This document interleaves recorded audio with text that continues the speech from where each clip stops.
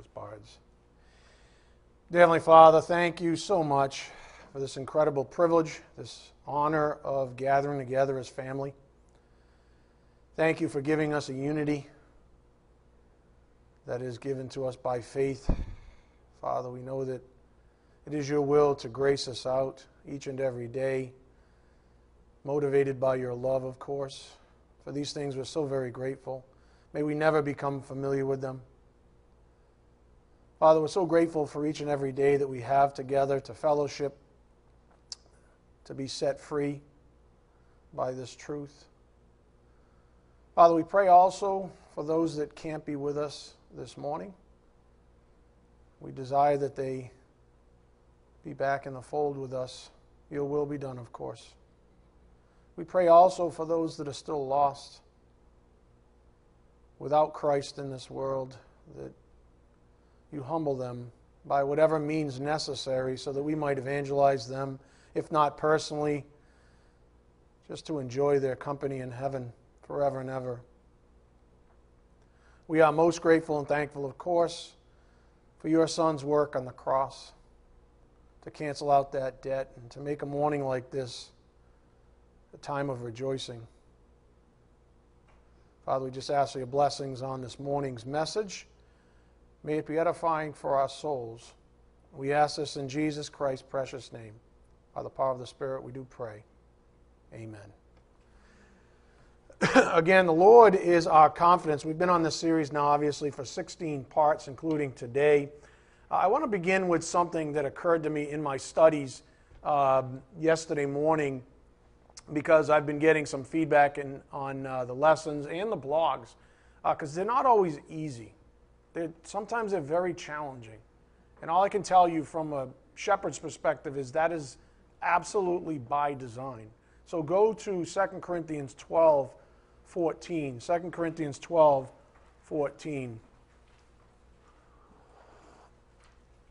I think every so often the Spirit just sort of, gathers around the campfire, so to speak, and has us think about things outside of the lesson that are precipitated, of course, by the lesson, but just sort of remind us of some key things in a church like ours.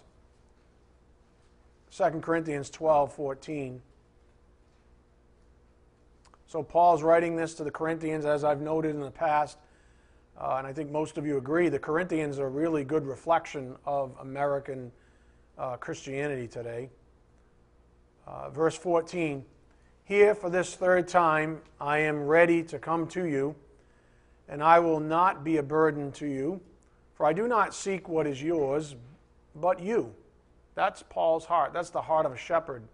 He's not after them. He didn't want any kind of sordid gain. He wasn't looking for, to be puffed up or anything like that. He said, "I do not seek what is yours, but you." That's the end goal. For children are not responsible to save up for their parents. Remember all the work we've been doing on fathers, and that the post of a pastor is a father type in the Bible.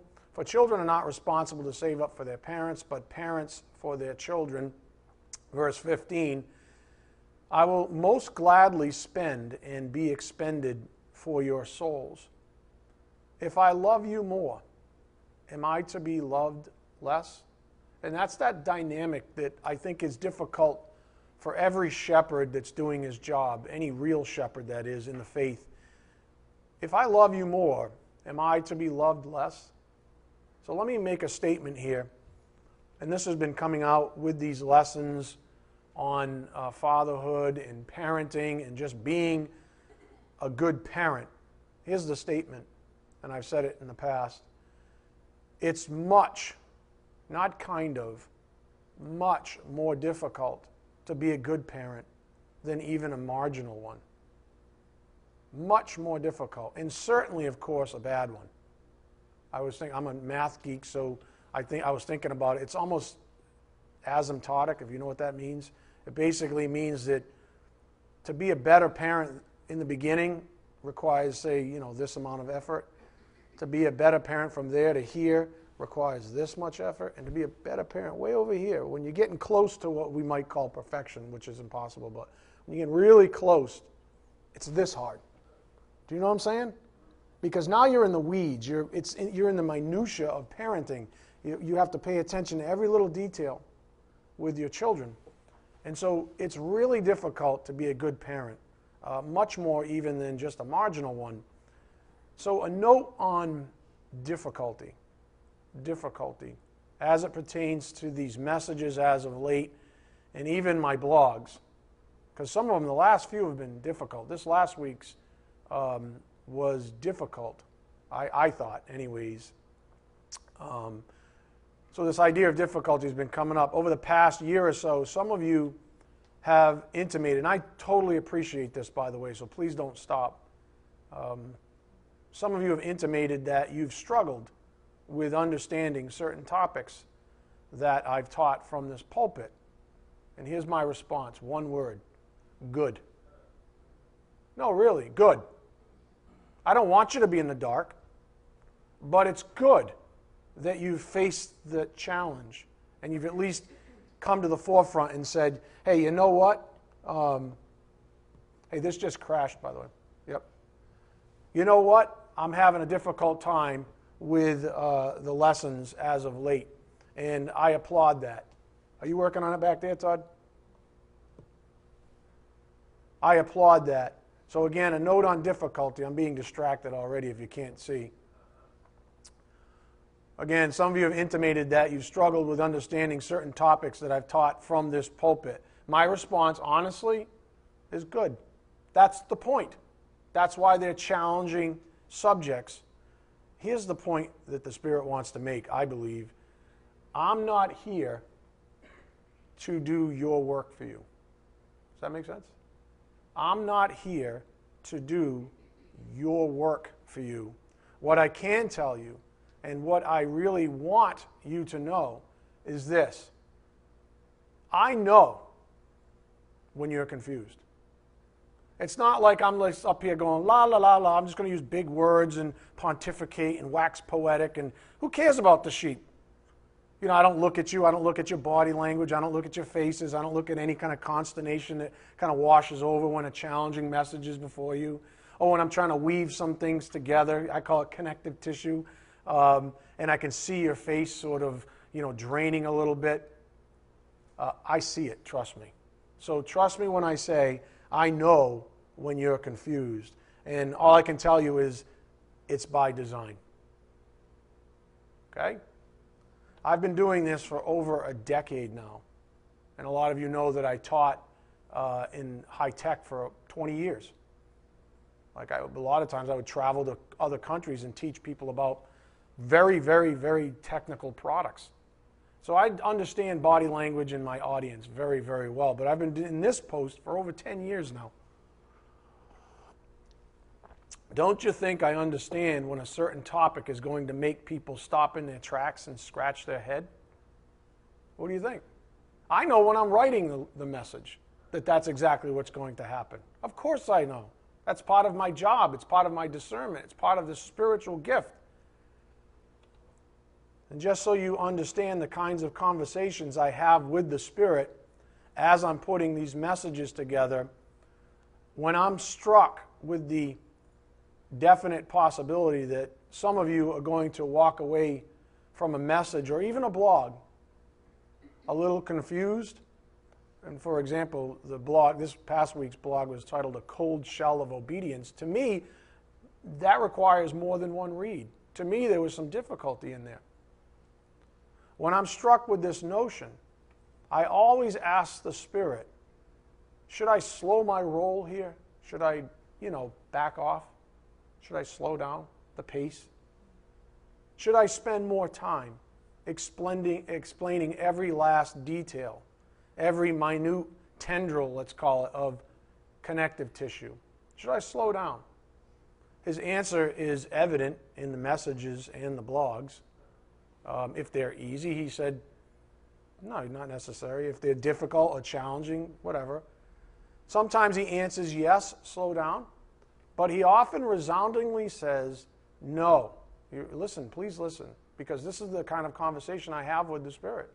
I have these conversations. I don't talk out loud and Tammy's sitting there going, who's he talking to? I don't do that. Sometimes I do. I usually talk out loud to the demons and tell them to.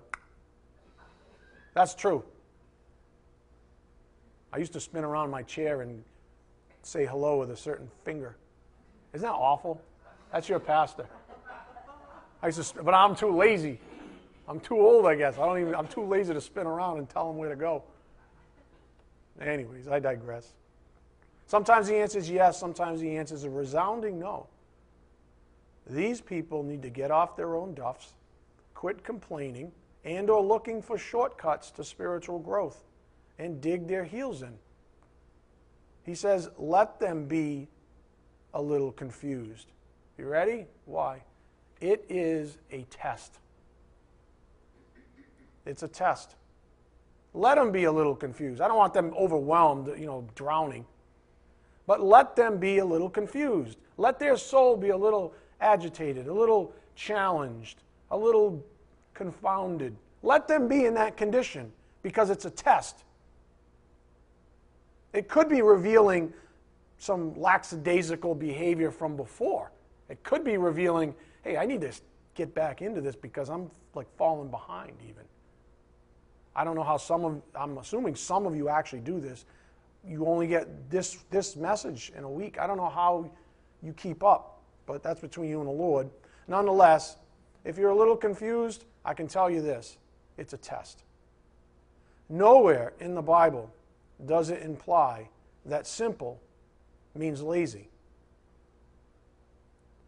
There's a reason why the Bible teaches us that we must do the labor diligently.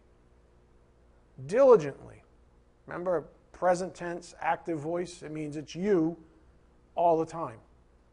You have to do this labor diligently. So, from my perspective, here's what I can tell you. It's not my job to spoon feed you. It's not my job to spoon feed you. I do the very best I can, honest to goodness. Very best I can. I prepare, I work hard for you, I prepare the lessons, I'm just telling you, I ask him for guidance. Am I going too fast? Am I going too slow? He sets the pace. It's not my job to spoon feed you. As it is, I've got Scott showing up faithfully on Tuesday evenings with bibs and airplane spoons. That was a joke. Remember when you were a little kid? Nobody? I'm a champ bib? No, nobody? I love dad. I love mom, whichever one's in the room, right? Whoever's feeding, I'm not saying that to be offensive to Scott at all. He does a wonderful job. Amen? All right, that's enough. I'm kidding. But really, that's his job, to review, which is why I don't understand. Typically, it's the smallest crowd. I'm like, man, I must have a really bright crowd. Because hardly anybody shows up on Tuesdays. I must have a wicked smart crowd to be Massachusetts, right? Wicked smart.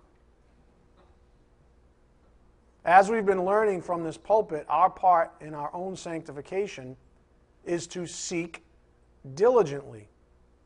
I can't be the only one, and thankfully I'm not, obeying this command. The pastor cannot be the only one doing all the work. In other words. Again, it's not my job to spoon feed you all the answers. One of the biggest favors anyone can give you as a trainer is to give you just enough information to confound you for a time. To stretch you. If this is your base of operation, well, let's go one step further. Is this a gray area? Probably. But what if I just kept teaching the same thing over and over again? And then I ramped up our music ministry, like a lot of churches do. Let's just come in and sing 67 verses of Kumbaya. I'll teach a little anecdote about my cat or my dog, somehow relate it back to Jesus and say, aren't you happy now? Isn't your belly filled? Don't you feel good about yourself? Because God knows I didn't challenge you. One of the biggest favors any trainer can do is give you just enough information to confound you for a time. So I was thinking about an analog just to drive this home. Suppose you take, and some of you are like, no. Suppose you take a mathematics class at Bristol Community College. So you're like, no way. Never. But suppose you do that thing. I have two scenarios. Scenario number one, the instructor really doesn't care about educating you. So, what he does is, in educator terms, he teaches to the test. Essentially giving you examples exactly like those on a test. So that's called teaching to the test. Even though his superiors say, wow, your students have good test scores. And the students walk away with inflated grade point averages. What's the truth of the matter? The students might as well have been monkeys or parrots, if that's less offensive to you. At least the latter don't find humor in throwing certain things at each other when caged together. Man, I'm stopped telling any jokes this morning. You guys are way too serious. I meant luggage. Have you ever been to a zoo? You know what the monkeys throw at each other? All right. Oh, Diane, thanks for joining the club yet. Thanks for catching up. All right, so that's scenario number one. That guy doesn't care. That doesn't care. If you ever, I could just teach. I could just say, hey, okay, guys, ready? This is yellow. Okay, it's going to be on the test. And I go like this on the test. What color is this? Then I say, well, what color is this? You say, I have no idea. You only taught us this, so you better only test us this. And everybody gets an A because everybody says it's yellow, just like you said. People do that all the time. Those are terrible teachers. They're not interested in you growing as a student. Not at all. They want to get in, get out. Scenario number two, the instructor cares deeply about your education. He doesn't perseverate on grades.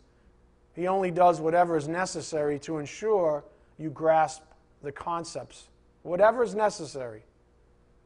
So instead of teaching to the test, he teaches you how to think on your own.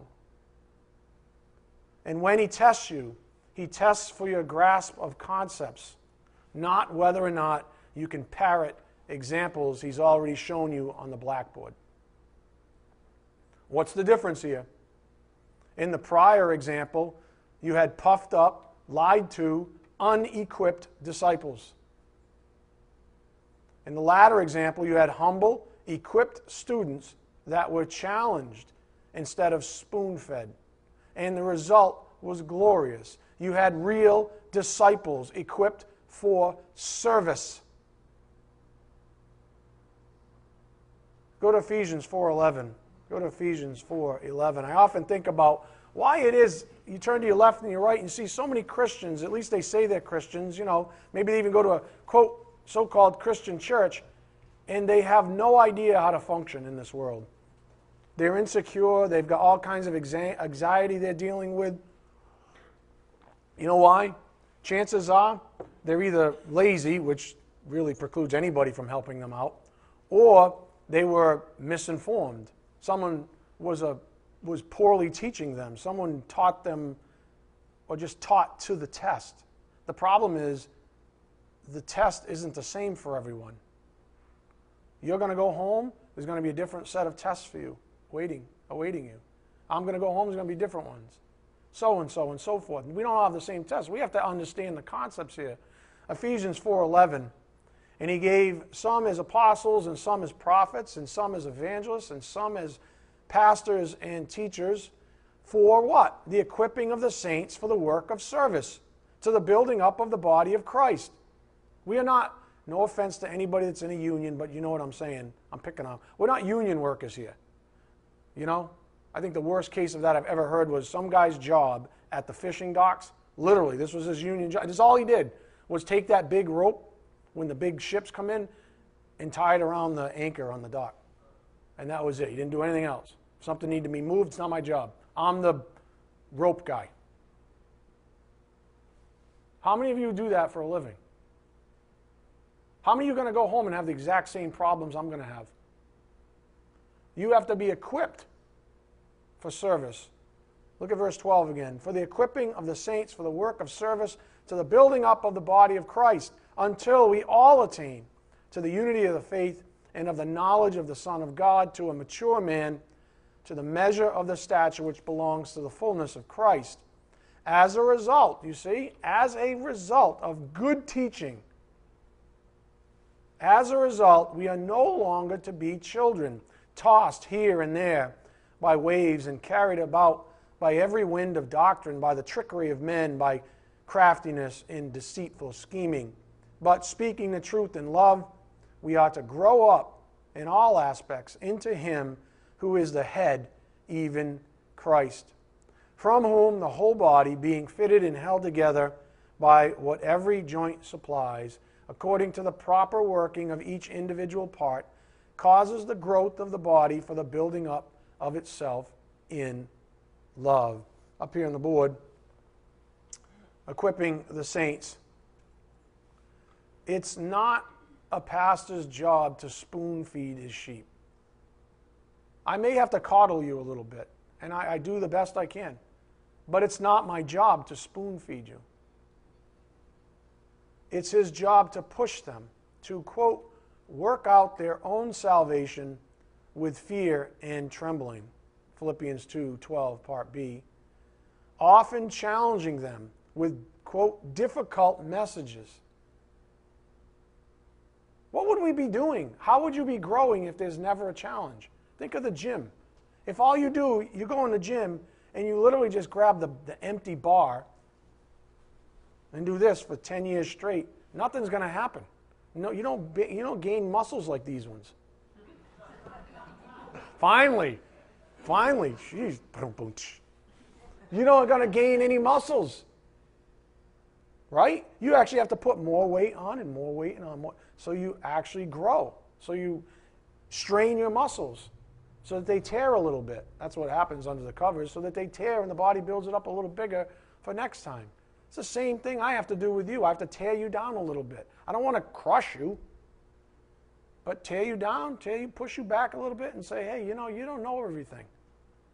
You don't have your little box, your little tidy box is not filled. And so now you can start, skipping out on the grace of God. I have to challenge you with difficult messages. The true test lies with the disciple, not the teacher. Please learn this. I'm doing my job.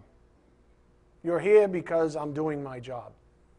All right, so that's behind us. What's left? You. The test is not whether or not I'm doing my job. That's between me and the Lord. If you don't think I'm doing my job, go somewhere else. That's what I've told you for 10 years now, honestly, and I want you to do that thing. But if you think I'm doing my job, then the onus is back on you. The test is with you. Learn that. This passage referenced in Philippians 2 is so perfect for our message this morning that we need to read it in its greater context. Go to Philippians 2:12. Philippians 2:12. Just want to show you a little bit more. Philippians 2:12.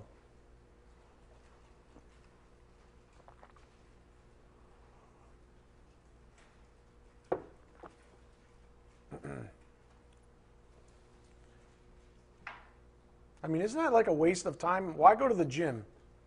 That's so funny. It's so funny. Some people go to the gym to eat smoothies and pizza. Isn't that like the new thing? And you can't grunt and groan anymore? Because you get grunt and groan at like some of these gyms, you get thrown out. Like for real. If you're like, oh, they're like, you out. We don't do that here. We drink smoothies and eat pizza. And we don't make fun of anybody. And we have these, I think it's the one with the purple machines. We have purple machines, and if you grunt once, you're out, mister. There's no training. There's no real training going on in here. It's just pretend training. That's what's going on right now across the country in so-called Christian churches. Many of them. So-called training happening, but nothing's really going on. They're eating pizza and smoothies. And nobody's growing because no one's challenging them. Philippians 2:12. So then, my beloved, just as you have always obeyed, not as in my presence only, but now much more in my absence, work out your salvation with fear and trembling. For it is God who is at work in you, both to will and to work for his good pleasure. Look at verse 14. And I dedicate this to those of you who are grumbling maybe a little bit even right now. Do all things without grumbling. Do all things without grumbling or disputing. For example, stop mumbling under your breath that your pastor hasn't made things easier for you. Sometimes I get that sense. Like, why doesn't he make things a little easier for us? Stop mumbling. Stop grumbling. Again, do all things without grumbling or disputing, so that you will prove yourselves to be blameless and innocent, children of God, above reproach, in the midst of a crooked and perverse generation, among whom you appear as lights in the world, holding fast the word of life, so that in the day of Christ I will have reason to glory, because I did not run in vain, nor toil in vain. Again, the point on the board regarding equipping the saints, it's not a pastor's job to spoon feed his sheep. It's his job to push them to work out their own salvation with fear and trembling, often challenging them with difficult messages. The true test lies with the disciple, not the teacher. If that's too, just for a moment, if that's too deep for you, if that, that's kind of a lot of words right there. If that's too deep for you, allow me to spoon feed you for the sake of comparison. Up here on the board. Give a man a fish and he eats for a day. Teach a man how to fish and he eats for a lifetime. Now, it's funny because immediately some of you probably said, see, that's what I'm talking about. Not that long thing on the gray slide. The fancy orange slide with the secular proverb on it. Nice and easy, right? That's what I'm talking about. Play a little music, put that up there. Guy talks about his cat. Life is good. We got some deviled eggs back there. Maybe not today. Maybe not today. Or whatever Alice made. Such a healthy display of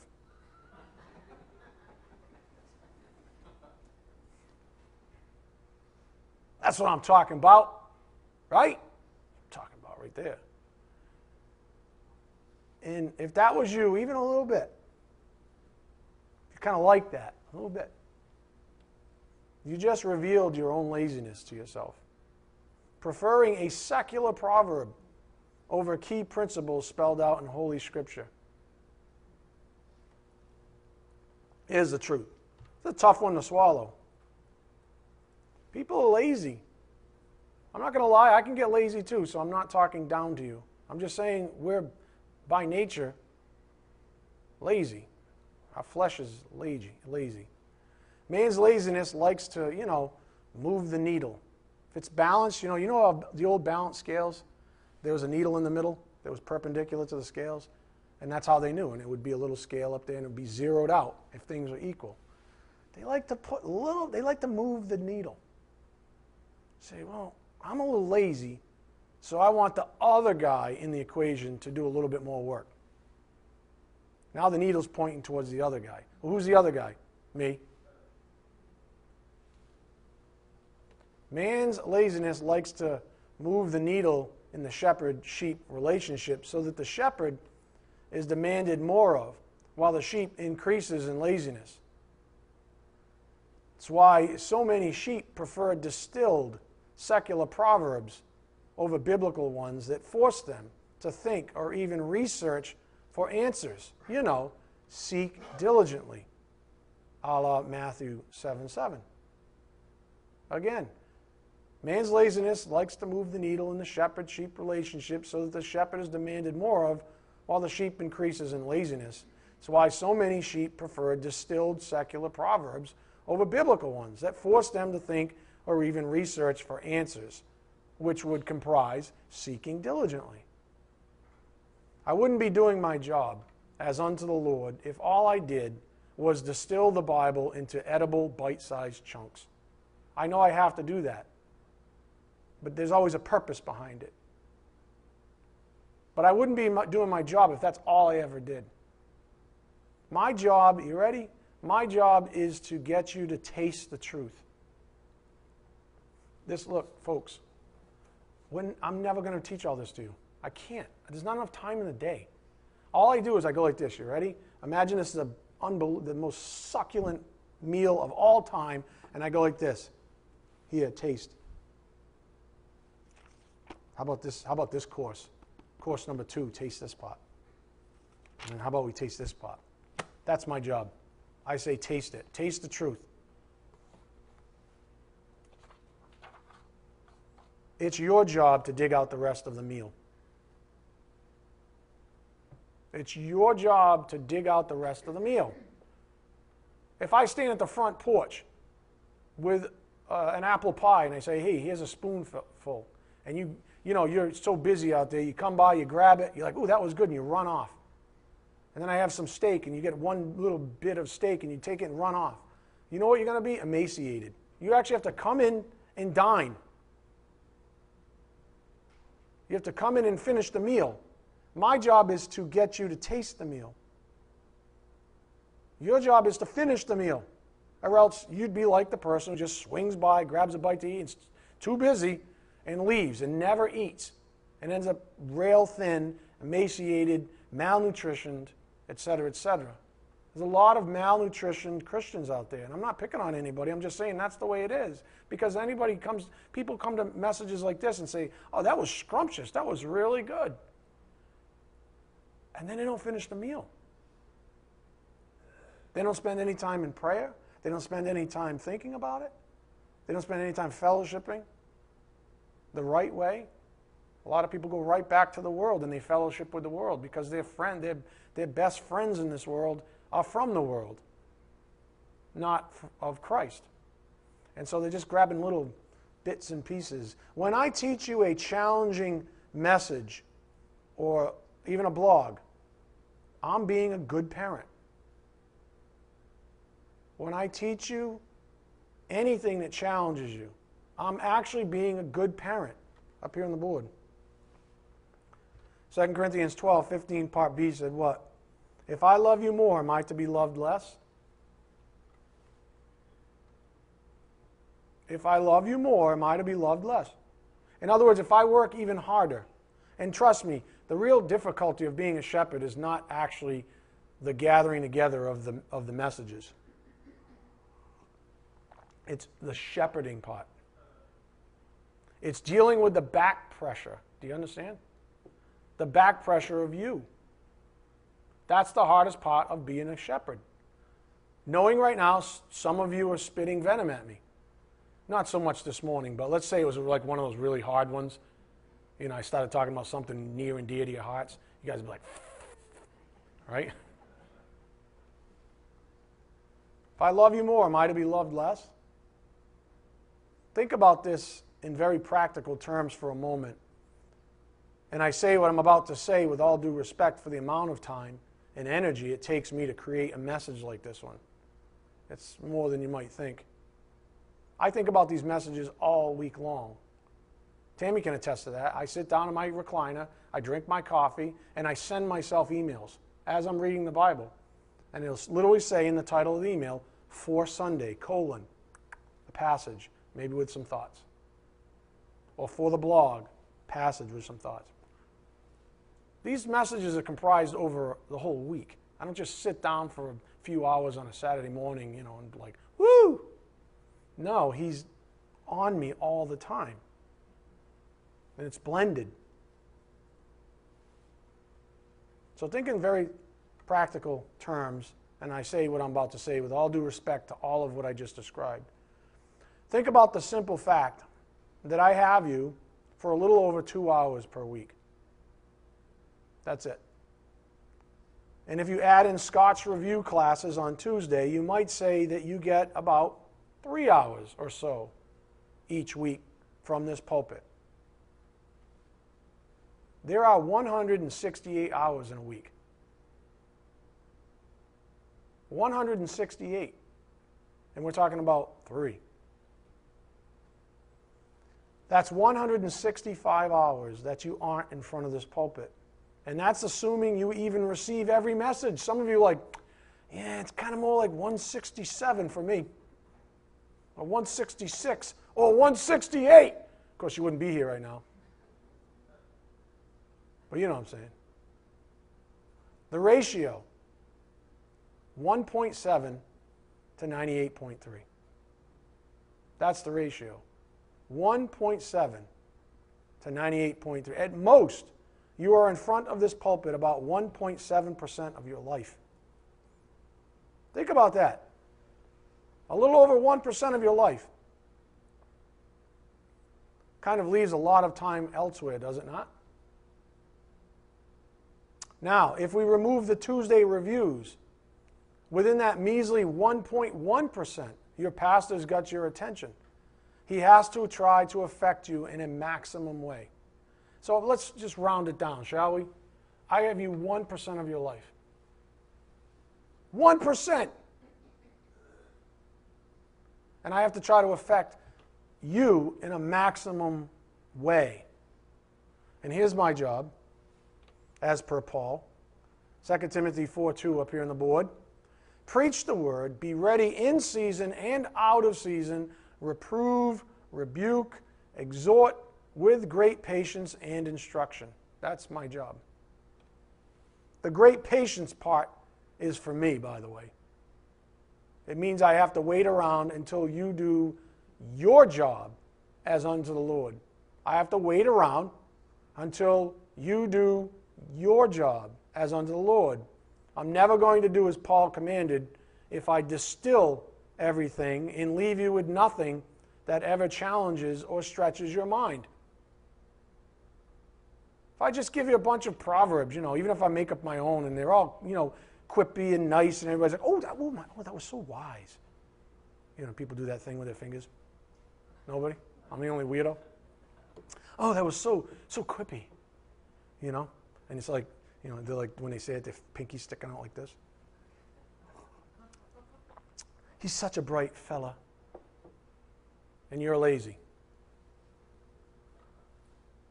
Happy Sunday morning. Look, I'm not going to do as Paul commanded, as the Bible commands me, if I distill everything, and I never challenge you. You are on a complete transformational journey. Have you forgotten so soon after your salvation? Up here on the board, in the Amplified, Romans 12:2 reads, "And do not be conformed to this world any longer with its superficial values and customs, but be transformed and progressively changed as you mature spiritually by the renewing of your mind, focusing on godly values and ethical attitudes, so that you may prove for yourselves even what the will of God is, that which is good and acceptable and perfect in His plan and purpose for you." Have we forgotten that? I want to do such a good job as your pastor that you literally fear not seeking the truth as a way of life. That's my goal. If I was to die tomorrow, honestly, my greatest accomplishment as you is that most of you are reading your Bibles regularly now. It's not because Pastor Ed Collins is such a wise man and he was so well read that, he used to wax poetic and, he's just tickle my spine. Right? That's not it at all. I could literally die tomorrow. And I'm convinced that God would say, you got them reading their Bibles. Amen? That's the most beautiful thing I can possibly give you, is to lead you to that one thing.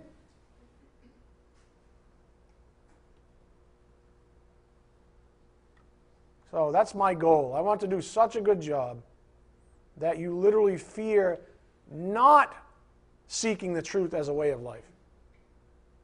You know that feeling, that fear you get, like when you move away from something good, you're like, I got to get back there. You know what I'm saying? Kind of like when you step off over a cliff. Like, oh, right? That's what I want. I want you to fear the Lord with every fiber of your being. Why? So you can be scared at night in bed, wondering how the wrath of God will befall you otherwise? Of course not, although that truth is ever present to the arrogant. If you want or I want you to fear the Lord, again, with every fiber of your being. I want you to fear the Lord so that He alone becomes the source of all your confidence. The title of the series is The Lord is Our Confidence, right? What do you think my job then is in this series? To lead you in that direction. I want you to fear Him and Him alone so that He is the only true source of your confidence in this world. Like Paul wrote, put no confidence in the flesh, right? As soon as you do that, you've opened yourself up. I want you to fear Him. But here's the thing, and this is maybe the most frustrating thing about this position. I can't make you fear Him. I can only teach the precepts out of the Bible, guiding you, encouraging you, challenging you, etc. And it's with these precepts and doctrines that God the Holy Spirit is able to work out your experiential sanctification. But here's the key to all of this. What's the key to the spiritual life? There you go. That's the key. So you just took my notes. I can want all that. God the Holy Spirit certainly wants all that for you. But you have to show up. And like I taught, what was it, last Sunday, maybe the Sunday before? Even if you show up crawling, that's better than not showing up at all. So you had a bad week, and you had a bad day, you had a bad morning. Look at poor Andrea down here. Are you comfortable? She's like, why do you do this to me? She's pregnant, right? She's pregnant. Sometimes not comfortable, right? Just saying. She might not be comfortable. So she crawls in here in like her 8th month, and she's like, oh my God, my bladder's like going to blow out of the side over here. The kid's going crazy in there, right? The head is like this big already. Just saying, I got bets. I'm taking bets. Joey and Andrea, head's going to be like a cantaloupe. Maybe watermelon. Just saying. You might show up in a poor condition, but you know what? Just show up. Here's the beauty about showing up. You ready? Here's a news flash. Weak here. The rest of us. You might get 0.5% out of it. I don't recommend that, but you might get 0.5%. But the fact that you're there, everybody around you is encouraged. Does that make sense? Nobody wants to be a soldier with no one around, and the enemy's looking at you going, you're all alone. I know, this sucks. Right? At least have somebody there. So you have to show up in humility. This is the renewing of your mind Paul wrote about in Romans 12:2. I want to use another example.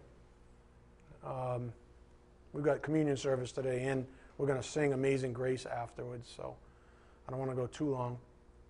I want to use another example, though, of the life of David. Before we go to our key passage in Psalms with David, I want to grab a little background context for amplification's sake. Go to 2 Samuel 15, verse 10. 2 Samuel 15, verse 10. Maybe one of the worst things that can happen to a dad is when his son turns on him. And this is what happened to David. His own blood, his own kid turned on him.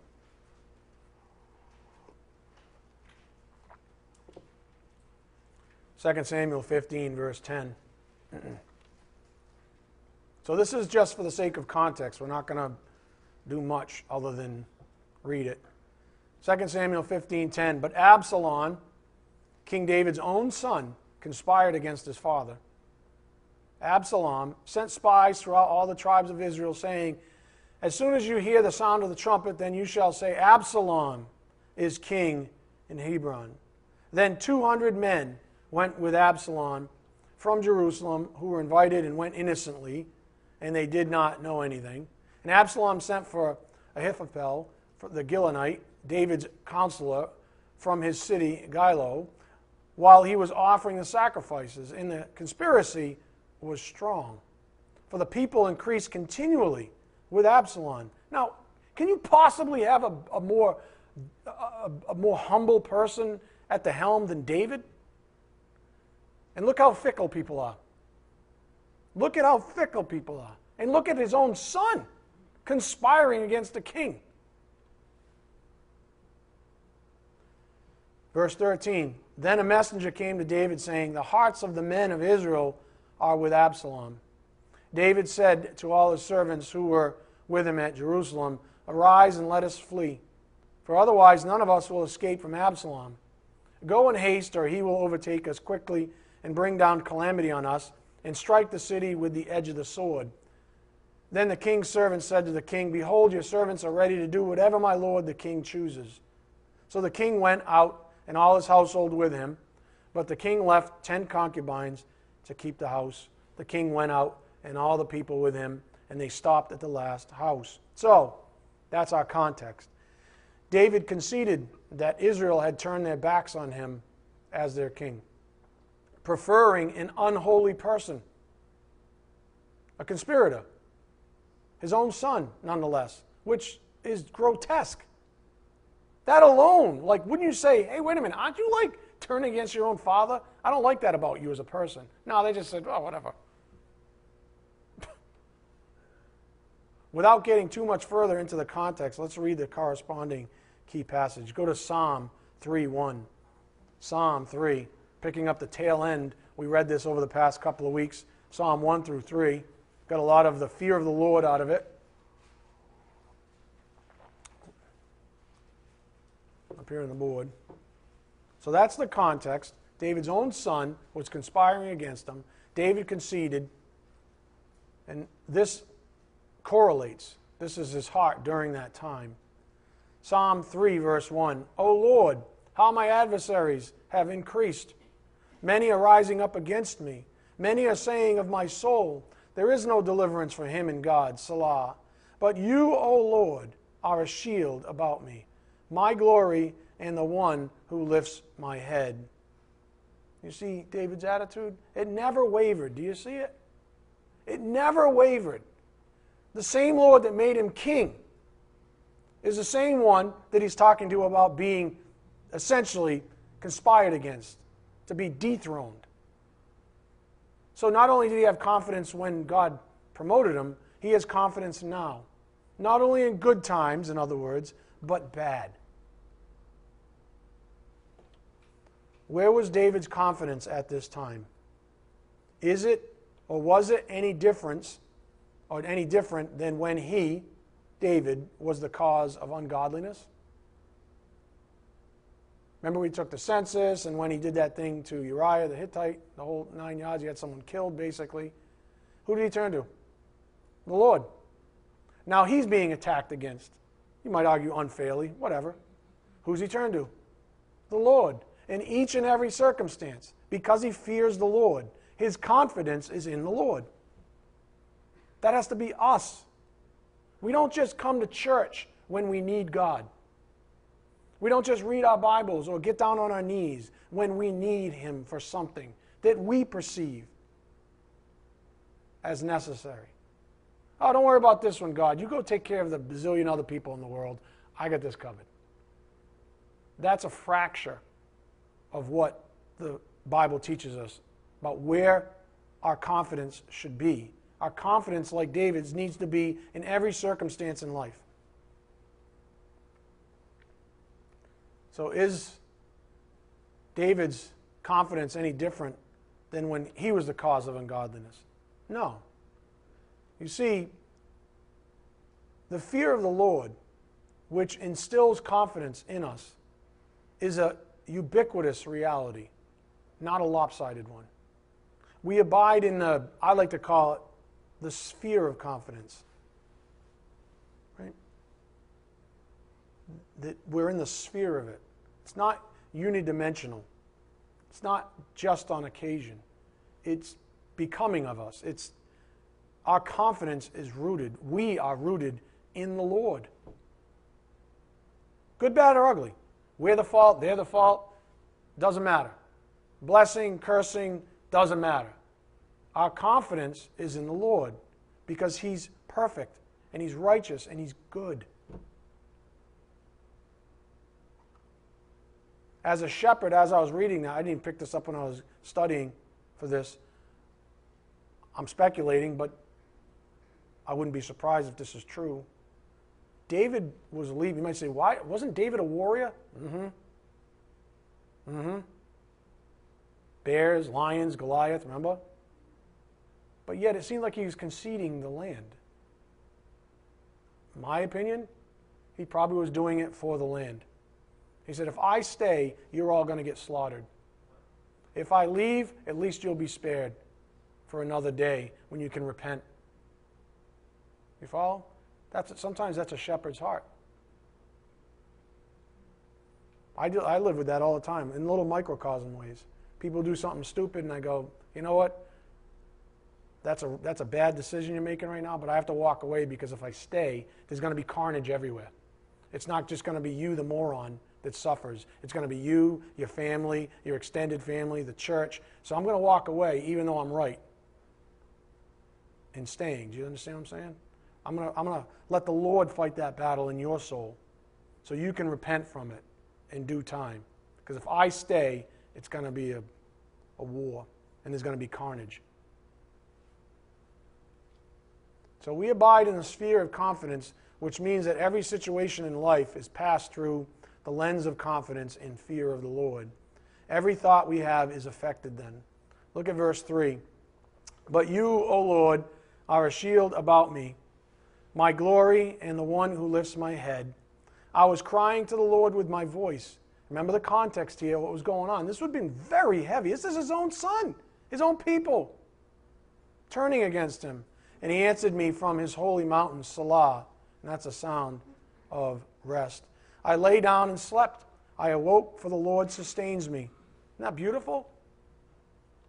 My enemies surround me, and what does he do? I lay down and I slept. Sounds like Jesus in the bow, right?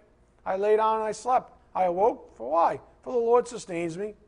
I will not be afraid of 10,000s of people who have set themselves against me round about. Arise, O Lord, save me, O my God. For you have smitten all my enemies on the cheek. You have shattered the teeth of the wicked. Salvation belongs to the Lord. Your blessing be upon your people. Selah. And then I want to continue with chapter 4. We only got to 3 last time around. Let's continue just to get a little bit more here. Now that you see David's heart and what's going on, you have the context. Verse 1, Answer me when I call, O God of my righteousness. You have relieved me in my distress. Be gracious to me and hear my prayer. O sons of men, how long will my honor become a reproach? How long will you love what is worthless and aim at deception? Selah. But know that the Lord has set apart the godly man for himself. The Lord hears when I call to him. Tremble and do not sin. Meditate in your heart upon your bed and be still. Selah. Offer the sacrifices of righteousness and trust in the Lord. Many are saying, who will show us any good? Lift up the light of your countenance upon us, O Lord. You have put gladness in my heart, more than when their grain and new wine abound. And here it is, in peace I will both lie down and sleep. For you alone, O Lord, make me to dwell in safety. As I've taught in the past couple of weeks, you know that the fear of the Lord promotes security. The world never teaches you that. The world teaches you always that fear is always negative. Fear is always bad. Not in the Bible. Not righteous fear. Fear of the Lord builds security. And when you're secure in Him, for better or worse, blessing or cursing, because He's righteous, when you have that confidence in Him, you dwell in safety. That's David's example. Isn't it beautiful? His own son was conspiring against him, against the king. And this was his attitude. So I'm going to basically say, it's yours, Lord.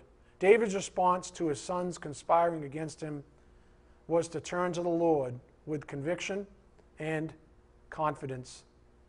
You can actually, if you're, quote, listening, you can actually hear David's voice crying out to the Lord. My friends, this is what true seeking looks like. This is what true seeking looks like. Not after you're exhausted. Not after, you went fisticuffs with somebody, figuratively or literally, and you lost. And so you turn to the Lord for help. Like, I'm going to go get my big brother and he's going to beat you up. None of that.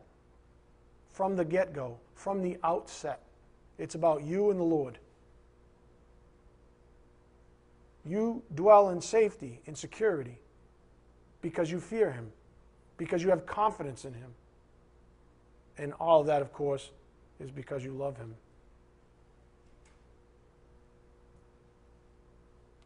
That's what true seeking looks like. It reminds me of the thief on the cross and the tax collector beating his chest for mercy. Up here on the board, this is from this past week.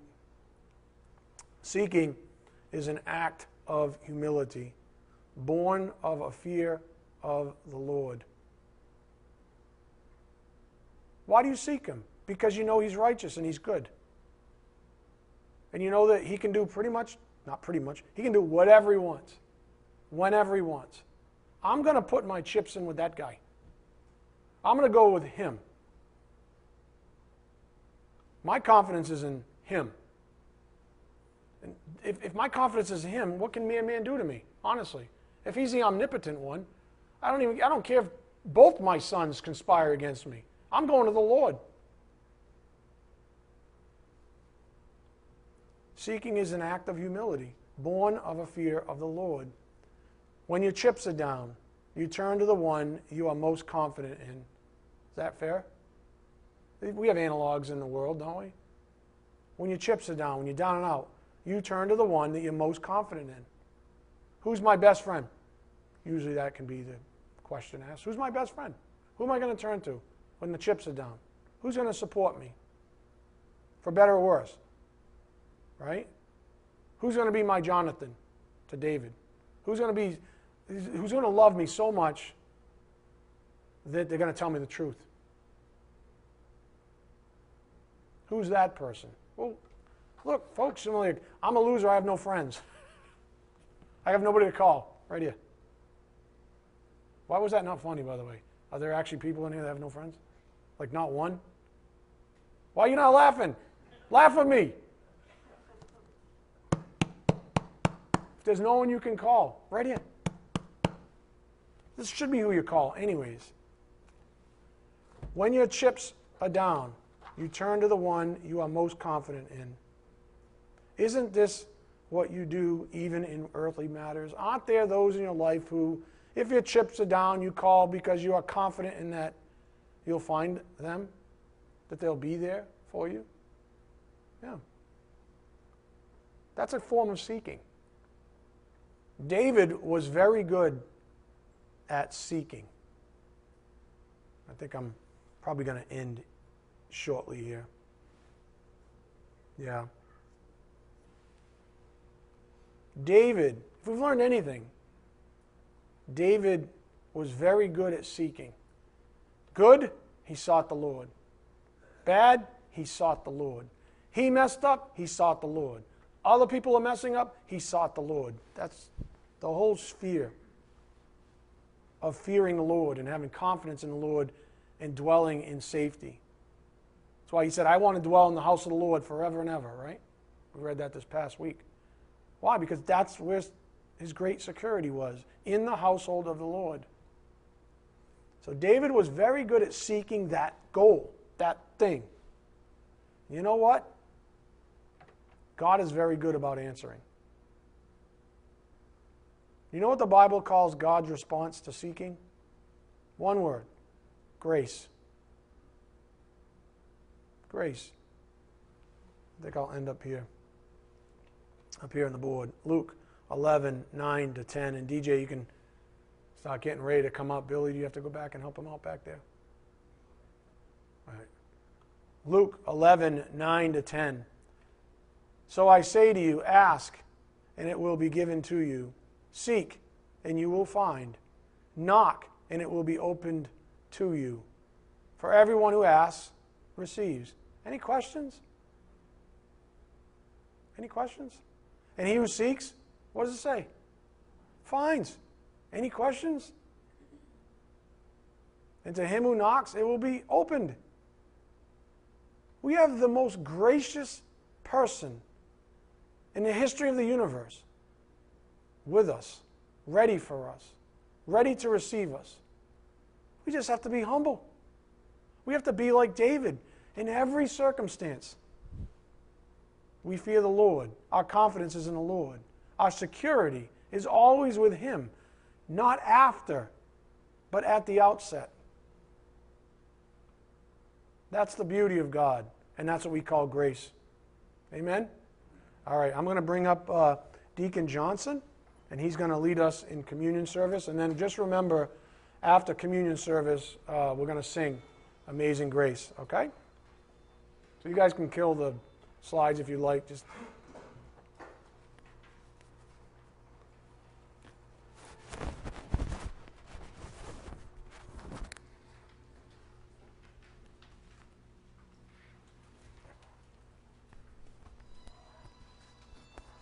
good. Perfect. Thank you.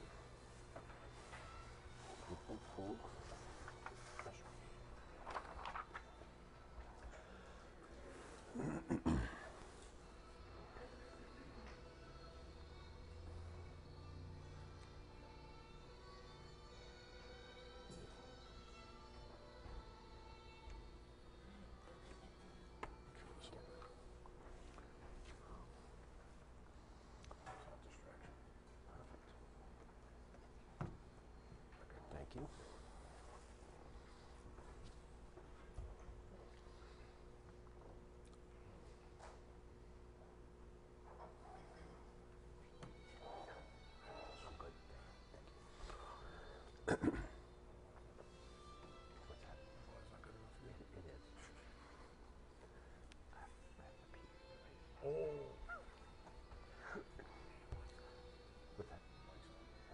Probably right.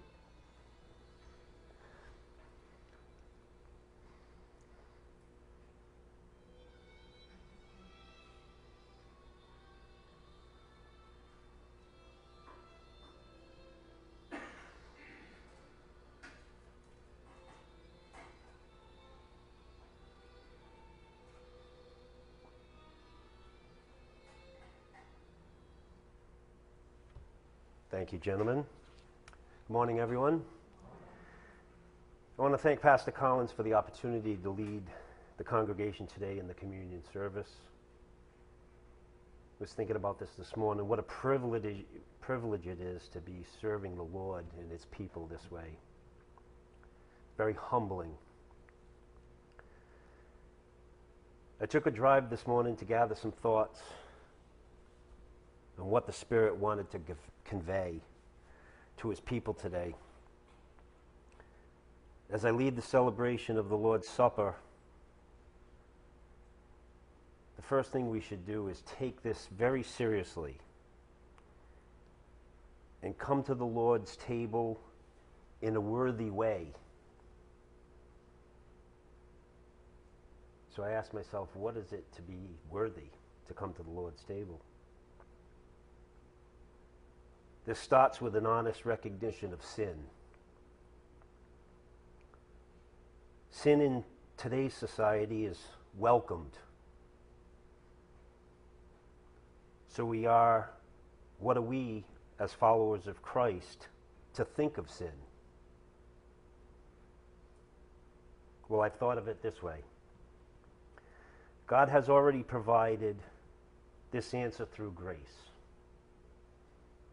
As we have just finished the series, The Deceitfulness of Sin, in its 74 parts, which I encourage everyone here to go to the website and study or restudy, whatever applies to you. And secondly, we as Christians, when we come to celebrate the Lord's Supper, we need to address the sin in our own lives, personally, and through grace take care of it. Not to blame anyone, but ourselves for the sin that we have committed. The Bible states that the lust in our life, given an opportunity, always turns to sin. So we need to recognize the sin that we have committed. We need to acknowledge it and turn from it. And then in His grace, honor our Lord by serving and worshiping him as we are doing here this morning. Please remember, true confession of sin is to take full responsibility for the sin in our own lives. And think of it this way: we are not victims of sin. We are the perpetrators of it. An environment does not make us sinners. We are born that way. So as we come to the table today, we need to turn from our sin and welcome the ability God has granted through grace to fellowship with him and others, other like-minded believers, and remember what Jesus did on the cross to make this possible. In Corinthians, the scripture states, always to do this in remembrance of him. The Lord's Supper is to be celebrated often because it's an expression of the infinite worth of Jesus Christ. No one is more worthy to be remembered than him and his person. So let us come and remember and proclaim and partake in the Lord's Supper. And immediately after closing prayer, there will be singing of Amazing Grace to further bring out the remembrance what God and his Son has done for us on the cross. Amen. 1 Corinthians 11:23 states, "For I have received from the Lord that which I also delivered to you, that the Lord Jesus Christ, in the night in which he was betrayed, he took bread. And when he had given thanks, he broke it and said, 'This is my body, which is for you. Do this in remembrance of me.' In remembrance of our Lord, let us eat the bread."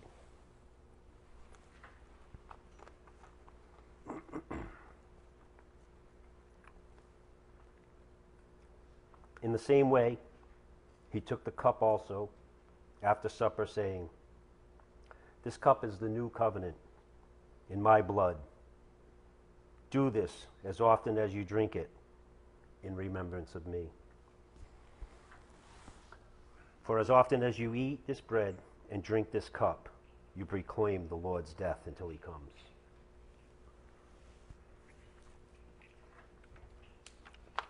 Let's bow our heads. Father, thank you for the grace that you give us on a daily basis. What a privilege to be able to come before your throne of grace and celebrate the Lord's Supper in remembrance of your Son and his sacrifice on the cross. Thank you for giving your Son's life on behalf of us and paying the enormous debt of our sin so that we may be forgiven and share in your Son's abundant life. May we never forget the enormous price that was paid on our behalf. May we never forget that we have been bought with a price. The price was the blood of our Lord Jesus Christ. May we live for him and others, knowing that his body was broken and his blood was shed for us. Lord, let us remember as we leave here today to bring the good news of the gospel